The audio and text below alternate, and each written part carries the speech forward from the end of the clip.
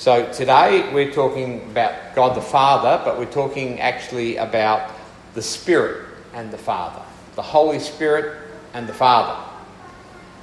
If I were to ask a lot of different people, even in this room or across churches, what is the main work of the Holy Spirit? People would answer different ways. Some people would talk about the gifts of the Holy Spirit, the power of the Holy Spirit. Others might say the Holy Spirit's about bringing a conviction of sin. The Holy Spirit's about sanctifying and washing us. Some would say it's about the unity and guidance for the church and wisdom for Christians, and all of these things are true. That is true. And actually, if you read my readings this week, I'm picking up more about the gifts of the Spirit and the Holy Spirit at work in the church body. But this morning, I want to pick out something about the work of the Spirit, which is most wonderful and really central to the life of the church. It is crucial to the Christian. And it's quite simply, I can say this quite simply, the Holy Spirit makes known the Father to us. And that is an incredible and great work. And there's so much written about this in Scripture.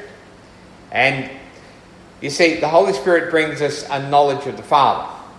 But knowledge is, in one sense you could say it's two parts. Knowledge is learning. You know facts about a person. But those facts are not over there. I mean, we could study a person in history, Napoleon. We don't know him.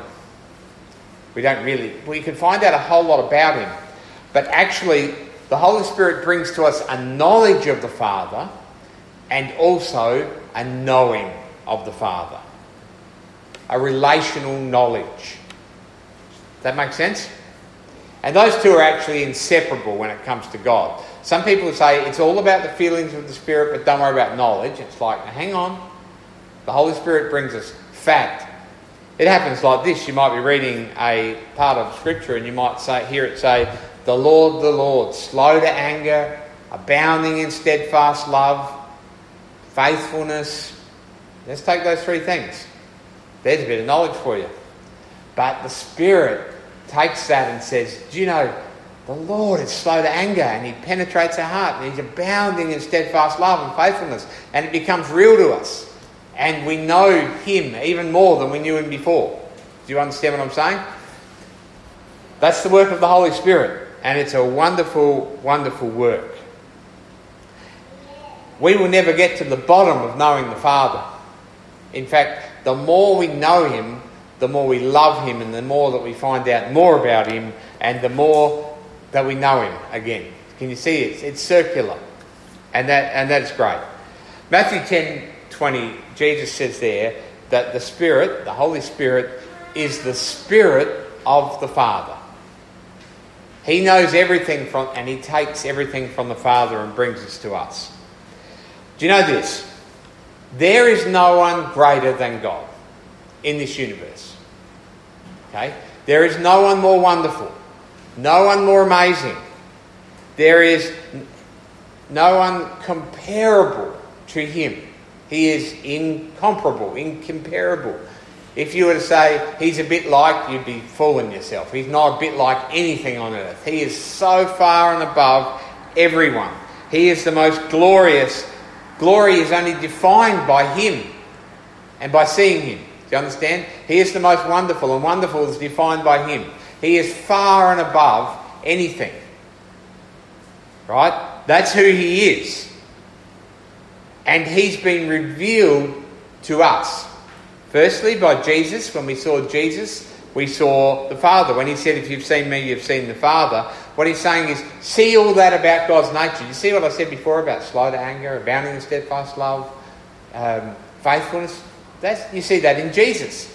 But revealed, he's saying, if you see that, you see the Father.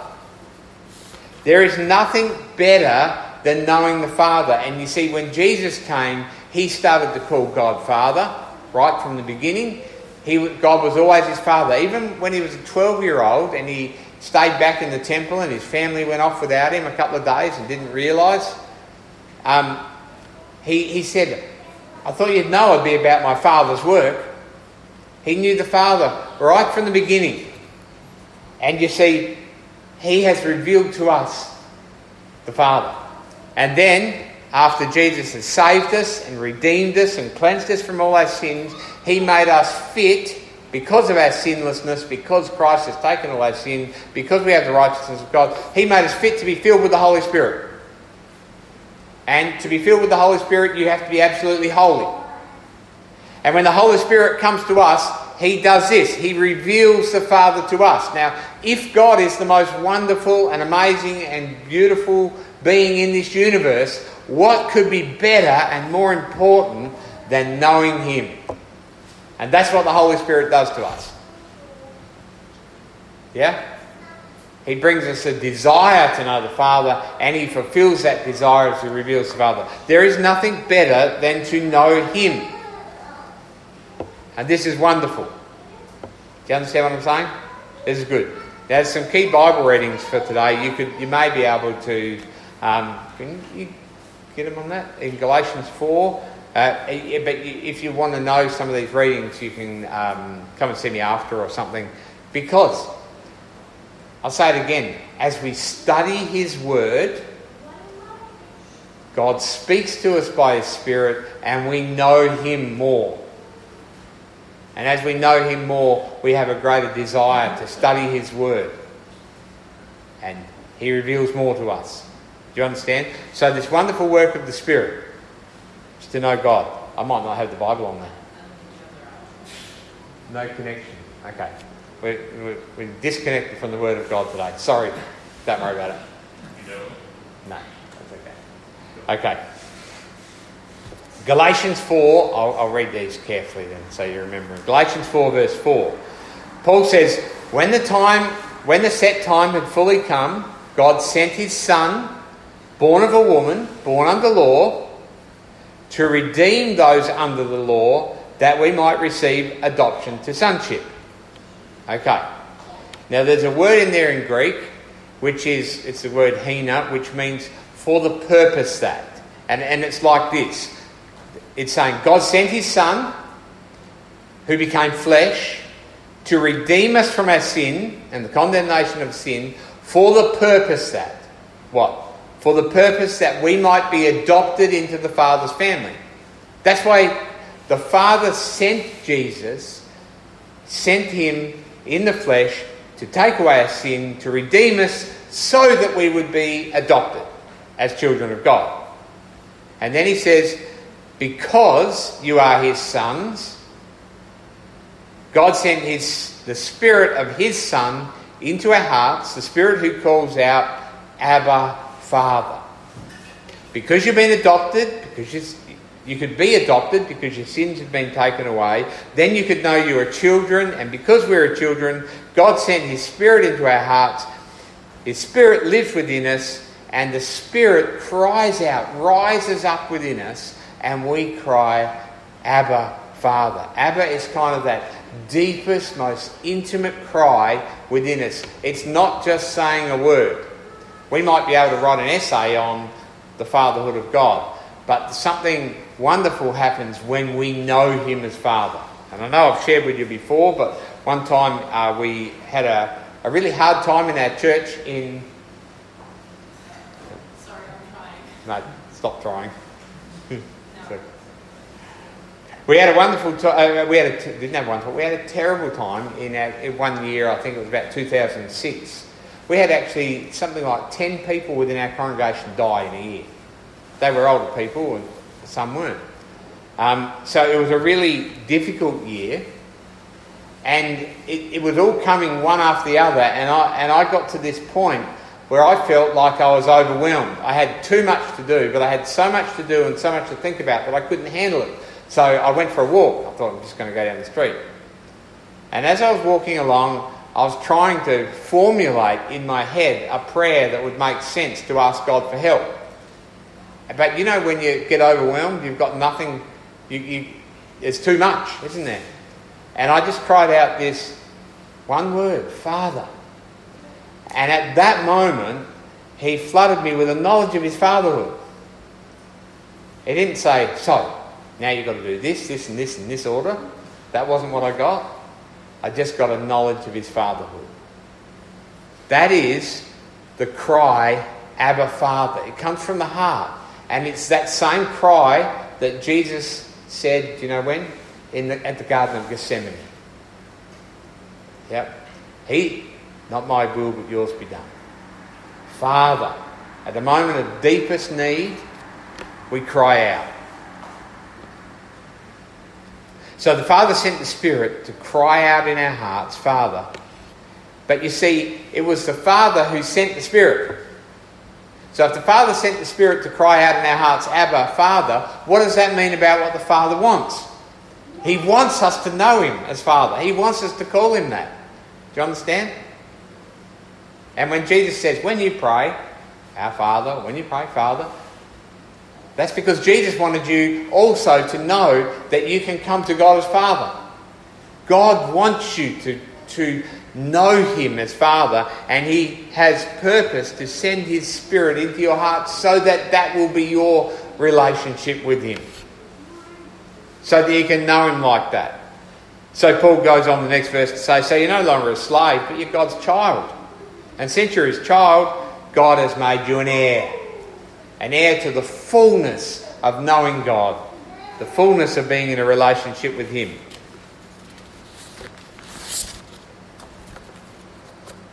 This is a great work of the Spirit. It is unmatched. It is of greatest of value. A knowledge of what God is like and to know he is our Father. In Romans 8, Paul says very similarly, right? Romans 8 verse 14, for those who are led by the Spirit of God are children of God. The Spirit you receive does not make you slaves, so that you live in fear again. Rather, the Spirit you receive brought about your adoption to sonship, and by him we cry, Abba, Father.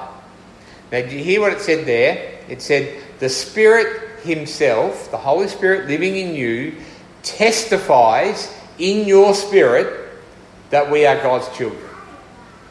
That word testify means to bear witness. The Holy Spirit living in you bears witness. He is saying, know this.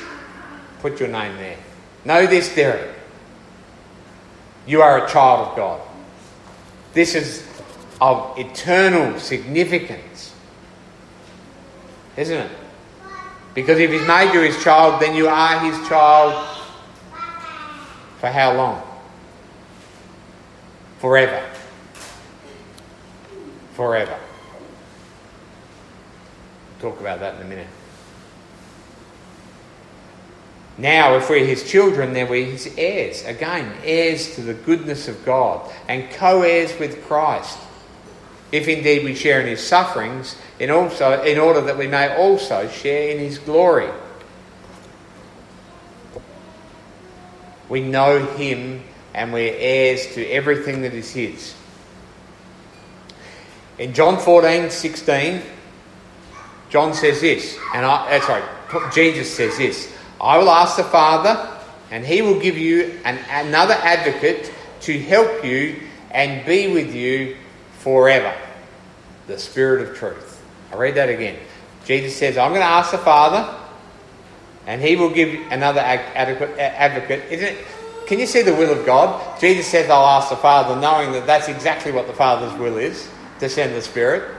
And the Spirit is just hanging on, waiting, because he wants to come and do exactly what the Father and the Son meant. The will of God is all one, three in one. And I will ask the Father, and he will give you another advocate to help you and be with you forever. It was always God's intention from the beginning of creation that we be filled with the Holy Spirit. Right from the start. From the time that God breathed his breath or his Spirit into us. To help us and to be with us forever. So I'll say it again. How long will the Holy Spirit be with you? Forever. Okay. For all who are in Christ, this is. What was the great and painful cry of David's heart when he sinned against Uriah and Bathsheba and he got caught out. Take not your Holy Spirit from me. Please, please don't take your Holy Spirit from me. Yep. I want to be with the Holy Spirit forever. Can you hear that cry? What was the threat?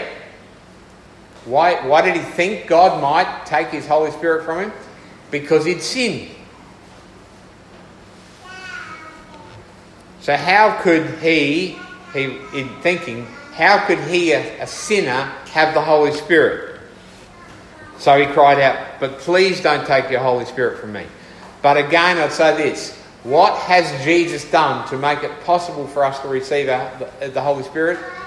He has washed us and made us holy. To bring us to the Father. Yep. He took our sin once and for all. He restored us and he presents us holy and blameless, washed children. And therefore fit for the Holy Spirit and fit forever to know God the Father. And fit forever to know that we are righteous before him. He goes on, Jesus in Romans, or in John 16, John 14, verse 17. The world cannot accept him, that's the Holy Spirit, because it neither sees him nor knows him. The world does not know the Holy Spirit. Whilst we could say it's true that the Holy Spirit keeps every man, woman and child in this world alive, until he doesn't, it is not true that everybody knows the Holy Spirit. Only those who are in Christ know the Holy Spirit. Those who don't, the world, those living in sin, cannot accept this. They neither know him nor see him.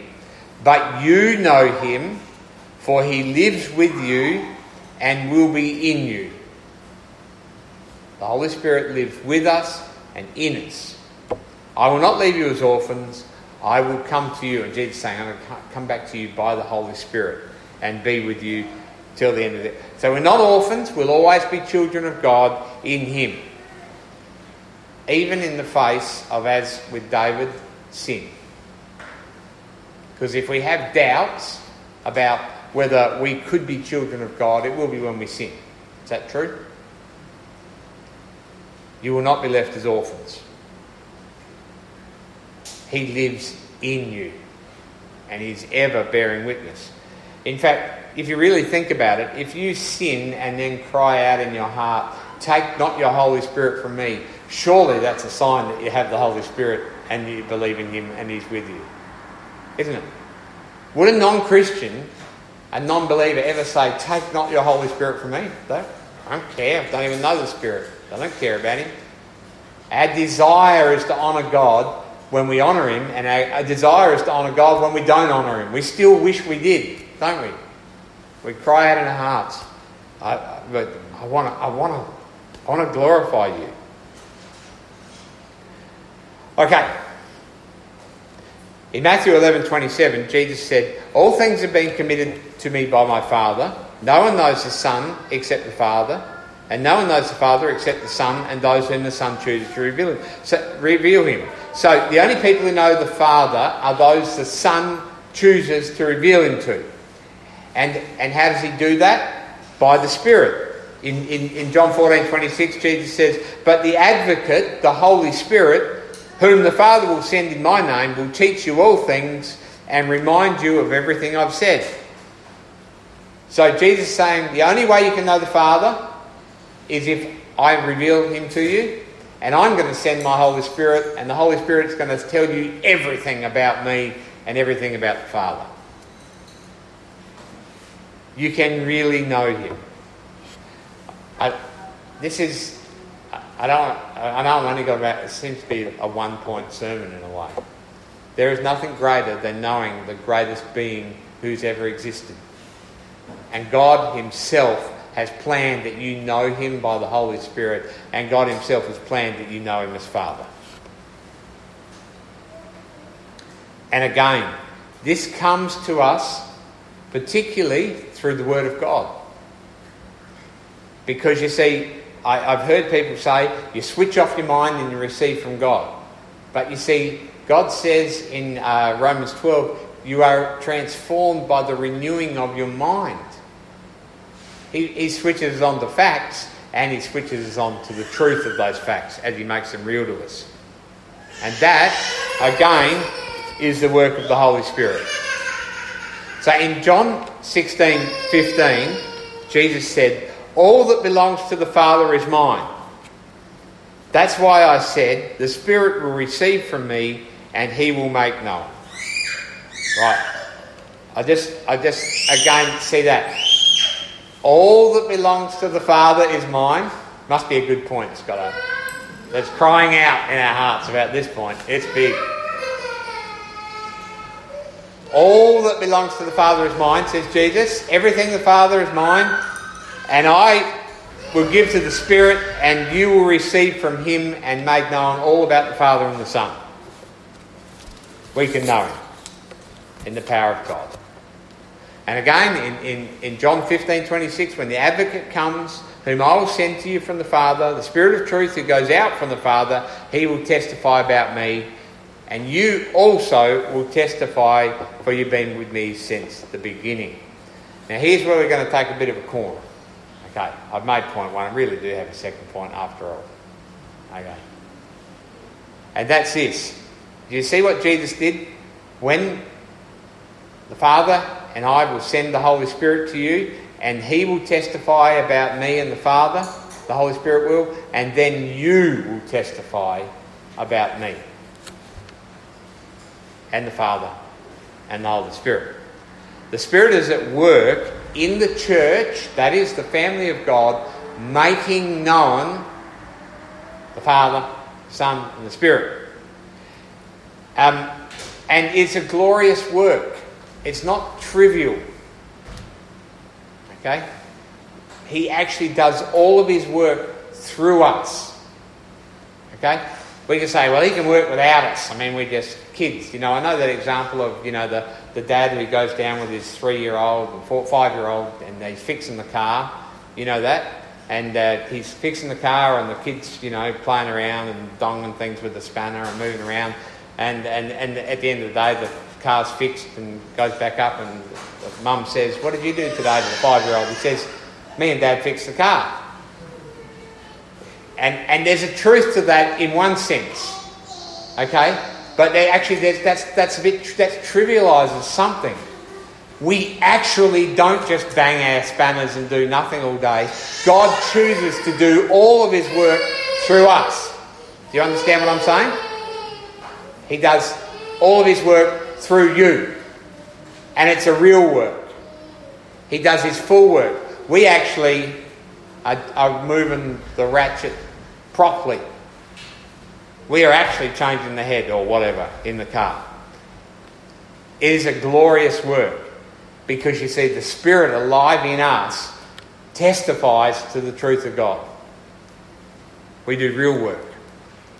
So Paul said in Ephesians 3 verse 8,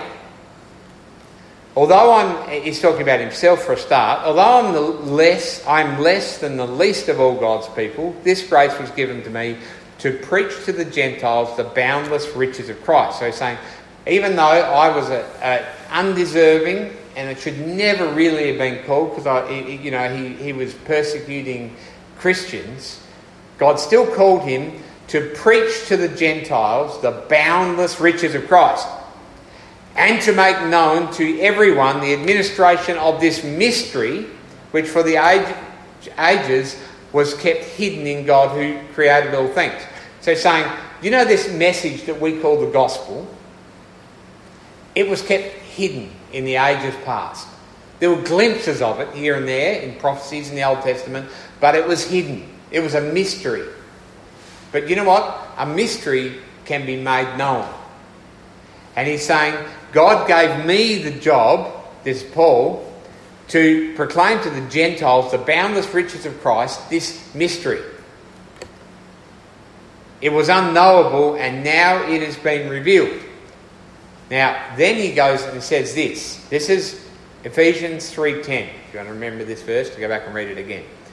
His intent, God's intent, was that now, through the church, The manifold wisdom, now I'm going to stop there because manifold is a funny word. The manifold means many facets, many directions, many different things, okay? His intent, God's intent, was that now through the church, the manifold wisdom of God should be made known to the rulers and authorities in the heavenly realms, to all of the rulers, whether they be spiritual, the powers of darkness, is going to be made known according to his eternal purpose that he accomplished in Christ Jesus our Lord. Did you see who was going to make known the mysteries of God, the eternal mysteries, the glories of Christ? Who was going to be doing it? Did you hear what the word was in there? Through the church, the people of God. God has made a way to make known all of his glory to humanity. And we're it.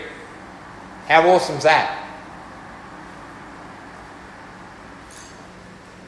Through the children of God, who love the Father and just can't help but make him known. We are not those who simply have a system of belief or a knowledge base or something like that. We know him and we make him known. We make known the one whom we know and love. Because he goes on then and says, in him, through faith in him, we may approach God with freedom and confidence. So we approach him because we know him and we make known what we know or who we know. And you know, sometimes if you use the word the church, that kind of has negative connotations to some people. Oh, the church. Yeah. Isn't the church full of sinners? Isn't the church full of hypocrites? Who here is a hypocrite? Me. Okay, we're all hypocrites. So, do we need to stop being hypocrites and then we'll be able to bear witness to God? Do you know what's amazing? When hypocrites and sinners bear witness to God, it's actually proof of the message. Isn't it? People can say, oh, look at you, you're not that good. No, yeah, that's right. I'm not that good. But do you know who is? The one who's made me good. Do you understand? So we don't have to become perfect to be perfect witnesses. We are perfect because the very message says it. Sin is saved by grace. Bearing witness to God. The manifold, many varied aspects of the truth of the gospel in sinners like us. That's good, isn't it? Can you hear that? And all of creation longs that the children of God be revealed as they reveal him. Okay. And in that, in the present, we heard before, we suffer with him as we are glory with him. We suffer the fact that actually we don't know him purely, but one day we will know him fully, completely. 1 Corinthians 13:12 says, for now we see only a reflection as in the mirror. Imagine, you know, you get out the shower and the mirror's fogged, not flogged. Yeah. You can see the outline of yourself. We only see a dim reflection as in a mirror of the truth of God. We see bits and pieces of it. But then we shall see face to face. Not with ourselves in the mirror, with God himself. Now I know in part. Then I shall know fully as I am fully known. You know, God fully knows you and you are going to know him. Not just dim, because it is dim for us at some days.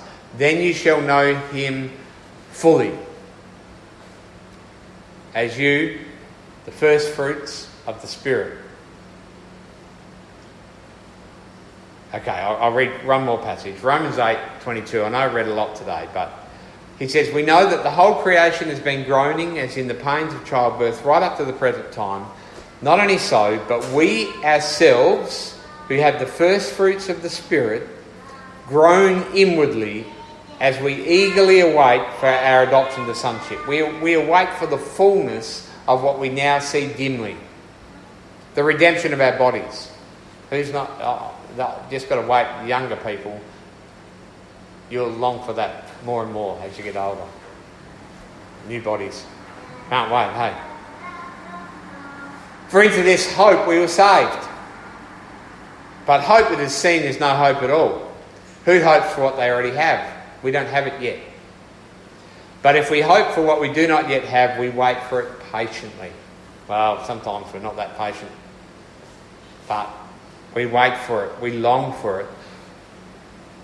But for now, we have the first fruits of the Spirit. Then we'll have the full fruits of the Spirit. Then we'll have it all. Now we know him in part. Then we shall know him fully. And it will be good. Because the first fruits of the Spirit, crying out, Abba, Father, are good. They are really good.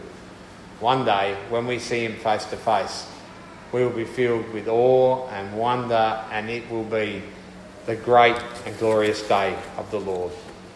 Because we'll know the Father as we know him already through the Spirit. Let's pray. Father, we want to thank you for your wonderful Holy Spirit. We thank you that you didn't leave us as orphans. We thank you that you, through him, make yourself known to us, that we can know and love you in spirit and in truth. Father, we do love you. We do long to know you and long to know you more. And pray, Father, that the Spirit would do just that in our lives, that you would make yourself known through him in us, that we might glorify you. Glorify you as we know you as you are, and also even as we live in the suffering, even as we live with the pain of our ongoing sin, that too would glorify you, because it proves the truth of your grace and your mercy. Father, I pray that we would live in your glory and to your glory in the power of your Spirit. In Jesus' name, amen.